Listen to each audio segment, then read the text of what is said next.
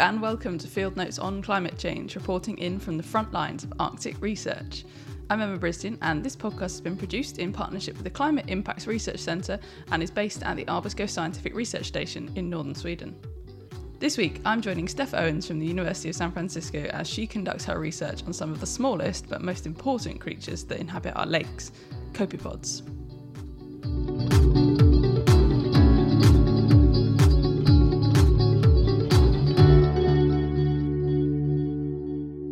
So today I'm back out in Stordalen Mire, which I've also visited before for an episode on methane emissions coming from lakes. But this time I'm joined by Steph, and we're looking at some of the microscopic life in these ponds. But first things first, Steph, this is a climate change podcast.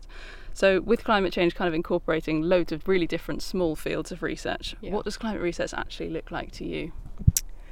To me, I'd say I'm really interested in food web dynamics. So like you mentioned, I study zooplankton, and zooplankton are this principal link between the base of the food web, like phytoplankton, and then larger or higher level trophic species like fish, and then even above that. So I'm interested in studying zooplankton dynamics, so things like growth, reproduction, abundance, to kind of get a better idea of what's going on in the system, and then if we can monitor that, see how that's changing in our changing environment.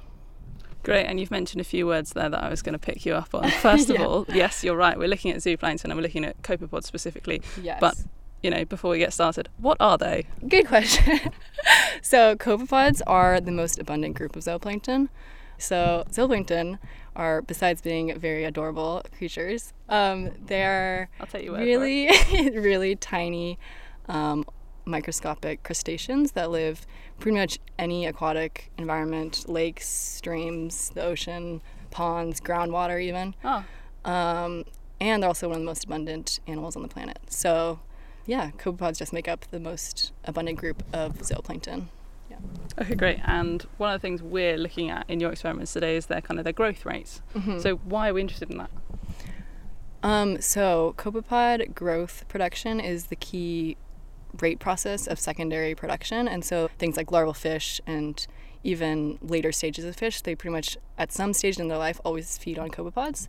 So if we can study how fast they're growing, we can get a better idea of their secondary productivity, which is kind of like a snapshot of what's going on rather than abundance. And so that can tell us things that ultimately relate to if they're growing faster, they're going to be reproducing faster, higher abundances, more food available to fish is ultimately kind of the end goal to understand that.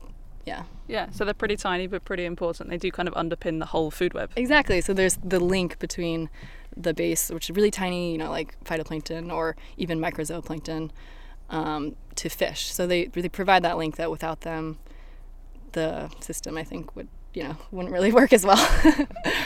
And your work up here is based in Abisko this summer. What makes the Arctic a really interesting place to be looking at zooplankton? Because as you said, they occur everywhere, don't they? Right, exactly.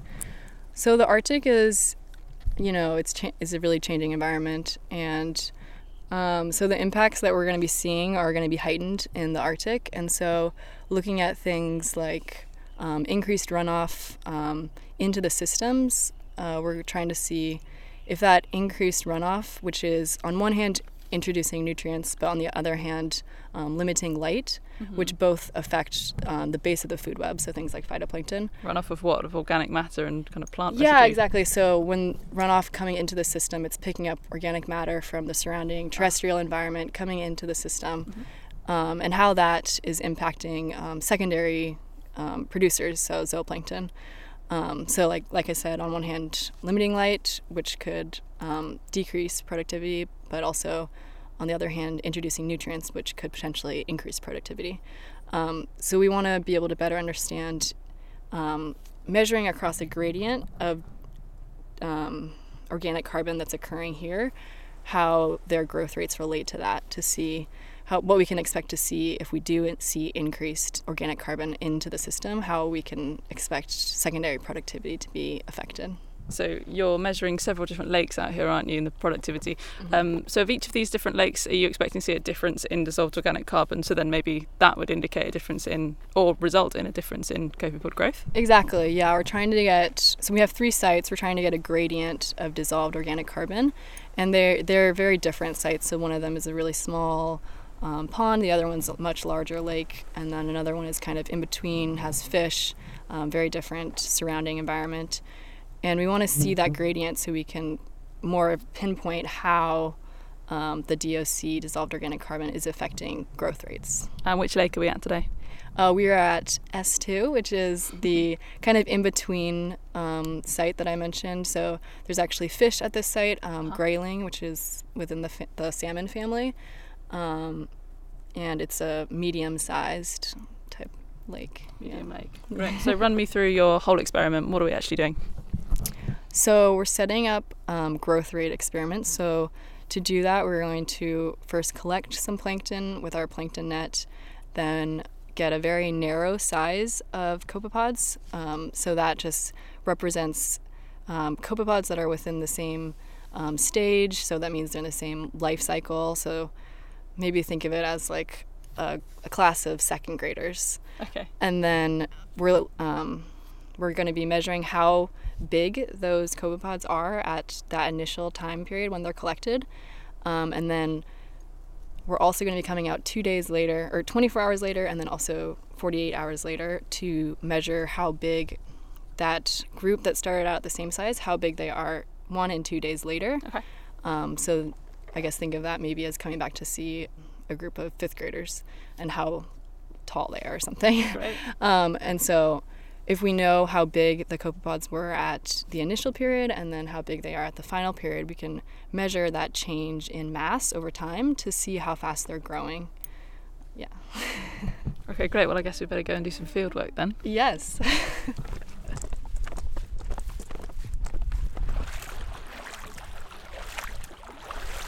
Well, now we've dragged this kind of slightly small cone-shaped net with us. I'm guessing this is to catch some zooplankton. Yeah, this is a zooplankton net.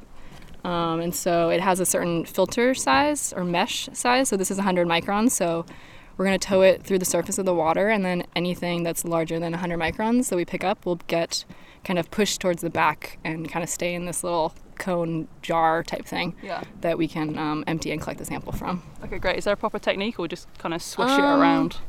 Try and go try and keep the top of the net just like kind of right below the surface, and then kind of go kind of slow enough that you're going that you're not like disturbing the water too much, but fast enough that the water you're in there isn't gonna spill out. Okay. Yeah, you'll be a champ. Yeah, you're saying you. Does that mean I'm giving it a go? Yeah. Oh, brilliant. It's super easy. You'll be great. Yeah. Right.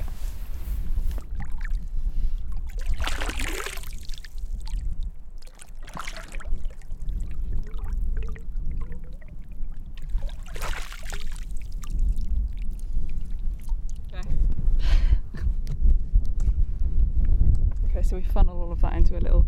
Oh, good God, that is. Adorable, right? Oh, that's completely. I don't want to say gross because that makes me sound very unprofessional. Oh, it's right. Okay, we've got this tiny little jar, and it is absolutely ram-packed full of these tiny little. I mean, they're bigger than I expected. Yeah. I thought they would be. When you said you were looking at them under a microscope, I imagined you wouldn't really be able to see them. Yeah, they're about the size of like a grain of rice, I'd say, maybe like a little bit smaller, half a grain of rice. Yeah, maybe. like the end of a grain of rice. Yeah. But they're just flitting all over the place. Yeah, they're jumping around. My whole summer in Sweden, I've been drinking from the streams here, and I know this is a lake, but this has really put me off doing that. Yeah, well, this is super concentrated, but yeah, our chances are probably pretty well that you've consumed a copepod in your life. Lovely. I mean, it's all natural just protein. I suppose. Yeah. Why do you love these guys so much? I know, right? Well, they're super cool and adorable. You can see them jumping around. Yeah, they're actually very mobile. I don't know if you can see like their antenna. Hang on, get up close. They're it's almost like their body lengths. Yeah. Yeah, and so they actually kind of use those like radars, and they can sense vibrations in the water to detect prey and also kind of detect predators. And they can also use those antennae to propel themselves forward. And they're also the fastest animal on the planet. Really? Because they can go up to 500 times their body length in 1 second. Oh my goodness. Yeah. So not only are they most abundant, they're also the fastest. So everyone should love copepods. Pretty incredible. Okay, I'll give them that. Yeah. And I can kind of see I would say there's a couple of different species in there, aren't there? There's some kind of really, really dark brown ones, some kind of red ones, and some almost clear ones. Yeah. So we have.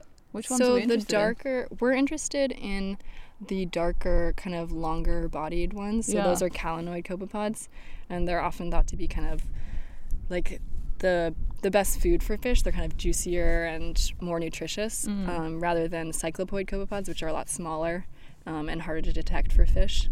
And then also those clear things you're seeing are Daphnia, which is a type of zooplankton, not a copepod. Oh, okay. But they're kind of cool. Not as cool as copepods, but they're still cool. We get it. You like copepods. Okay, I could maybe be converted. They are quite cool. Yeah, and some of them you can see have egg sacs, so they're actually carrying little eggs attached to the bottom of their bodies. Oh my goodness. Yeah, so those are the adult females. And they do look quite incredible just in this little jar. They must be pretty amazing under a microscope. Yeah, I think that's when you can really, truly appreciate them under the microscope. Okay. Okay, cool. So we've collected them. But what you've just made me do now was all great fun for me and very exciting. Yes. But that wasn't really what you're doing today, because you did this 2 days ago, didn't you? What we're actually doing is looking at what's happened since. Exactly. Yeah, so 2 days ago I came out here, collected zooplankton, kind of put them through different filter sizes to get a very small cohort of copepods of the same size and stage, so early copepodites. And then, can you just tell by looking at them now? Yeah, now I'm a pro now. No, I'm just kidding. I just kind of hold them up and count. Yeah. And I can tell based on the size, like what kind of stage generally they are. And so once I get the size range that I want, I'll take a sample of that, preserve it. So that's going to represent our initial sample. When you say preserve? Kill. Yeah. 2% glutaraldehyde. Yeah, we want to try and get a snapshot of the size that they are. So, for the sake of science, yes, they must be sacrificed. But they are the most abundant animal on the planet. So. Okay. That's how we're justifying it. Okay. Yeah. Yes. So we've got a kind of representative size of what they look like when you first collected them. Exactly. And then from there we preserved some, but we're gonna let some from that same original size continue to grow in the field in these little bottles. So they're staying in the field in the same temperatures, and they have filtered site water that allows them to be exposed to things that they would naturally be exposed to in the water, but things that aren't bigger than them that could potentially consume them. So then 2 days later, today, we're coming out here and we're going to filter them down, again preserve them, and these samples will represent our 2 days post incubation setup to represent the final size during that incubation period. Okay, our 48-hour growth time. Yeah. Okay, so that's why we're kind of looking at the lake right now. You've used armbands and flotation devices to keep them afloat, which is super nifty. It means you can't lose them as well because they're bright orange. Yes, exactly. But we've got these suspended tubs, so those are your incubation chambers from 2 days ago, right? Exactly. Great. Yeah, so now we're going to take the bottles out and filter them down over on a sieve that is going to collect anything larger than 53 microns. So we'll get the copepods that we're trying to get. So just filtering them over the sieve. Oh yeah, you can see them getting caught. Yes, so anything jumping around on the sieve, that's what's going to be filtered into this little 20 milliliter scent vial. So how do we get them from the sieve? So what I'm doing now is just using a squirt bottle and kind of rinsing the sides of the sieve with a funnel and pouring it into a little vial. Oh, there we go. And so now you can see them kind of jumping around in there. Yep, definitely still moving. Yeah, so that's a good thing. Not for long. Unfortunately, their time is limited. So now we're going to preserve them with the 2% glutaraldehyde. Okay. To kind of get that snapshot of their size that they are at this instant. Great. Yeah. Okay, and then it's back to the lab with them. Exactly, yeah. Brilliant. Okay, we're all copepoded out. We've collected all of our samples for today. Quite a short field day, actually. It's quite nice for me. Yeah. Anyway, so what happens next? We've still got time left in the day, so we're going back to the lab. What are we going to do with these guys? Yeah, so they are preserved now. We're going to be taking them back to the lab, looking at them underneath the microscope. selecting for the species that we want, which is Eudidactylus graciliotis. Try saying that twice. I've had to practice a few times. And so once we've selected for the species that we want, kind of organize them so that they're not touching or overlapping. And then using a camera that's attached to the microscope, we'll take a picture of them. Oh, cool. And then using a software called ImageJ, we'll actually convert those pictures of the copepods into silhouettes, and then ellipse, which is just kind of the circular shape that the copepod ends up making. And from that, we can use the volume equation for an ellipsoid to get the volume of the copepod. And from there, we'll get a ton of data for each individual copepod's volume, and we can take the average for that groups and see the change in volume over time, and ultimately convert that to carbon. Great, and you've actually worked on similar projects before, haven't you, in the northern San Francisco estuary? How does this compare to that? Yeah, so this research is actually based off of my master's research that I did in San Francisco.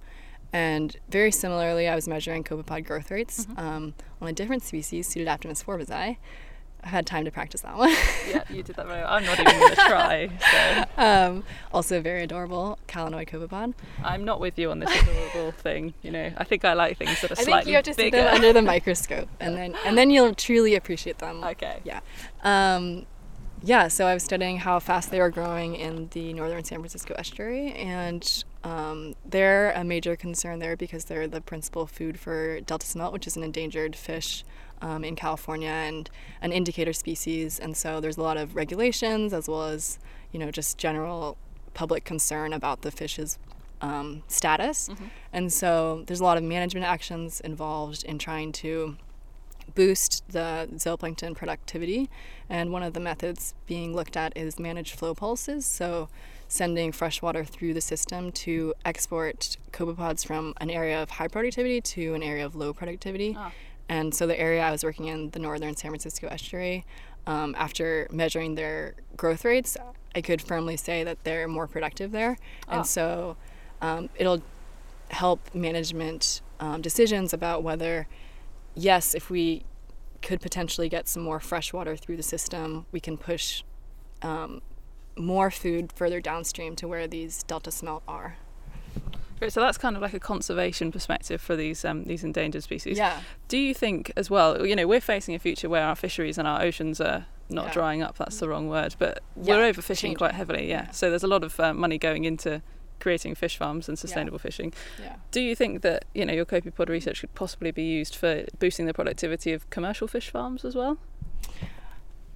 That's a good question. I mean, I think when you're dealing with the ocean, it's just such a bigger landscape that it's hard to kind of scale up, and it's a little bit easier with like ponds or estuaries. Yeah, where it's kind of a bit more confined, but because you have to remember they can move, they're changing with the water, and so I think it's hard to say, but I think it definitely, like, if you could measure their productivity under certain conditions, you could see how those conditions, if they're going to change. If you can get a gradient of those conditions, you can measure the conditions rather than the growth rates, which is actually pretty labor intensive, to get a better idea of what kind of productivity you could expect. Yeah.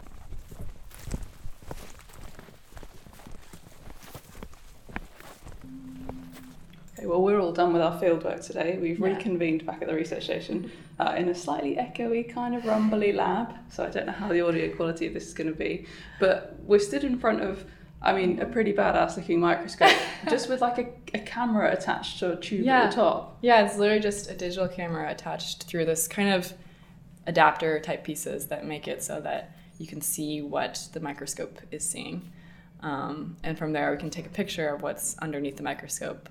So this is where you said to me that I was going to possibly fall in love with copepods as well. Yeah, we'll see. So, okay. Take a look. They look pretty tiny on the plate now, but then if I have a look in... Yeah. Oh, okay. So you can even scale... Oh, wow. But you can scale to different magnifications, and you can see they're a lot more detailed now. Yeah, they really are. They're actually... I kind of get it. They're actually quite cool. So they've got these two long, antenna almost, kind of floating arms, and then like almost like a fan at the end. Yeah, so they have about 5 pairs of swimming legs, and then in the back they have also kind of parts that stick out a lot shorter, but also help to swim. And we can see the eggs that you were talking about as well. When we saw them when they were live and they were in the pot, you can actually see the eggs now attached. Yeah. Wow. So they keep the eggs attached right to the bottom of their bodies. The adult females do. Yeah. And then when they're ready to hatch, they'll break off and hatch into nauplii, which are essentially baby copepods. And they don't look really anything like that, but they'll go through 11 molts or stages until they're ultimately into that final adult copepod. Oh, wow. Yeah. Okay, well, you've won me round. They are actually quite cool when you can see them properly and not just little dots floating in the water. And this seems to be as good a time as any to leave Steph to it, as she has rather a lot of individual copepods now to photograph and to process. And I've got a Skype booked in with researcher Danny Lau from Umea University, who is supervising Steph's project here in Abisko. So Danny, let me start by just asking you the question that I ask every researcher that I try and get on this podcast. What does climate change research actually look like for you and your work? I'm an aquatic ecologist. So to me, climate change research is to understand the food webs, the biodiversity and functioning of aquatic ecosystems, and how these will be affected or will change with a changing climate. Climate change can affect the aquatic ecosystems alone, but it can also interact with other existing environmental pressures such as eutrophication, acidification, etc. And to me, these interactions may result in synergistic impacts, and these could be more difficult to predict. So I think climate change research is also about investigating the effects of these interactions on the aquatic ecosystems. Sure. So can you tell me a little bit about your research specifically and maybe where Steph's project fits in with what you're doing? My research focuses on 3 major aspects: the food webs, biodiversity, and functioning of the aquatic ecosystems, such as lakes and rivers. And I'm also interested in their responses to the environmental alterations. Under the theme of climate change, I ask questions such as how the quantity and, for example, the quantity and nutritional quality of the food resources for the zooplankton will be affected. Or actually, these food resources not only support the zooplankton, but also the whole food webs, for example. And I would like to know what are the consequences for the higher trophic levels, including the zooplankton, benthic invertebrates, and fish. And will they change their diets, or will their growth and production be affected? And Steph's study is to compare the growth of zooplankton in Loughton lakes and ponds with a gradient in the concentration of dissolved organic matter.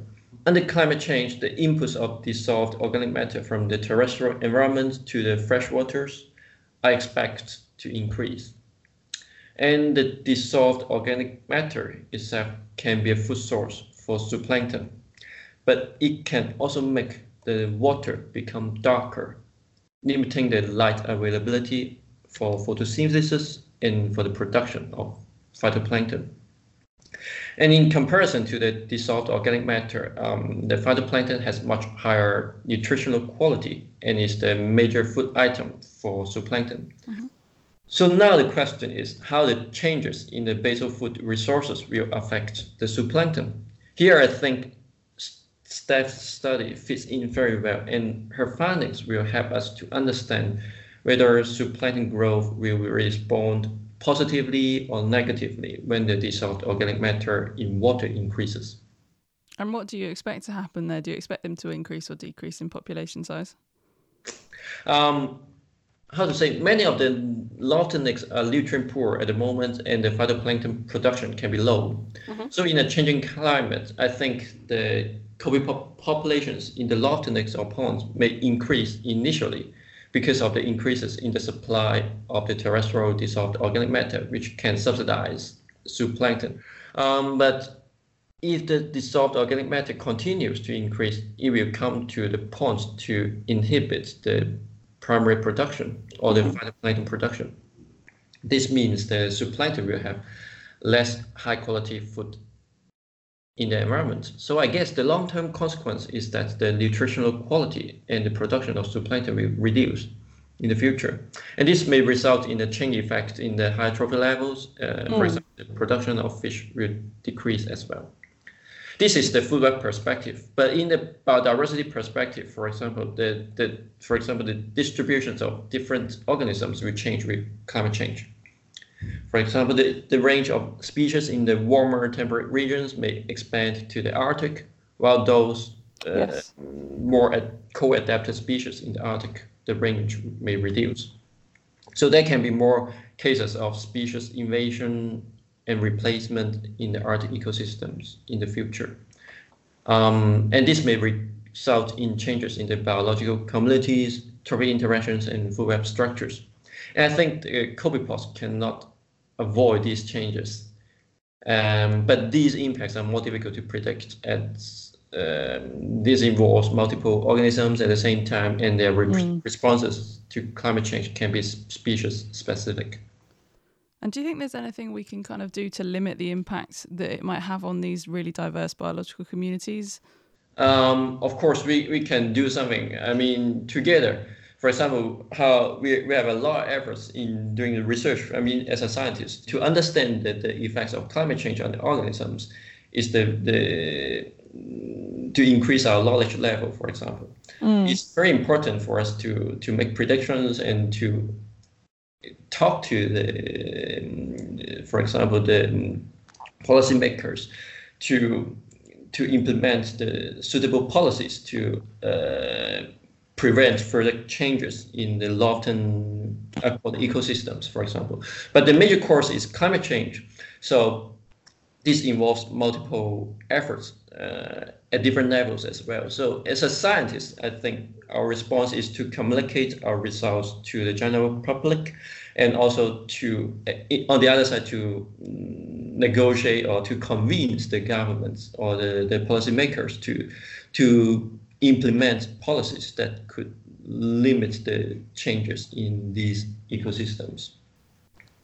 Now, I quite like Danny's response to that question because it's pretty similar to the response that I've gotten from many of the researchers working on the various facets of climate change here in Abisko this summer. A lot of the research that I've been sharing has felt quite niche, but it all fits into this movement and drive for strengthening our understanding of natural processes in order to understand then how they might be affected by climate change, and also to improve the accuracy of our global climate prediction models. When we're discussing the future of our planet in the face of climate change, and indeed the things that we need to do to mitigate and to combat these changes, we need to come to the table prepared with as much knowledge and as great an understanding as possible to make sure that our plans are as well thought out as they can possibly be. And that's exactly what the scientists up here in Abisko are doing.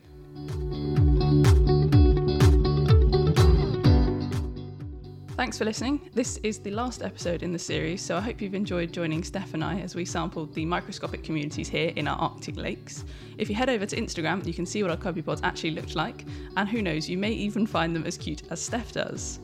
You can get in touch and let us know what you think of this episode and of the rest of the series by tweeting the Climate Impacts Research Centre at Arctic Circ or myself at Emma Brisdian. And don't forget that you can always go back and listen to any of our other 6 episodes. Thanks for listening to Field Notes on Climate Change.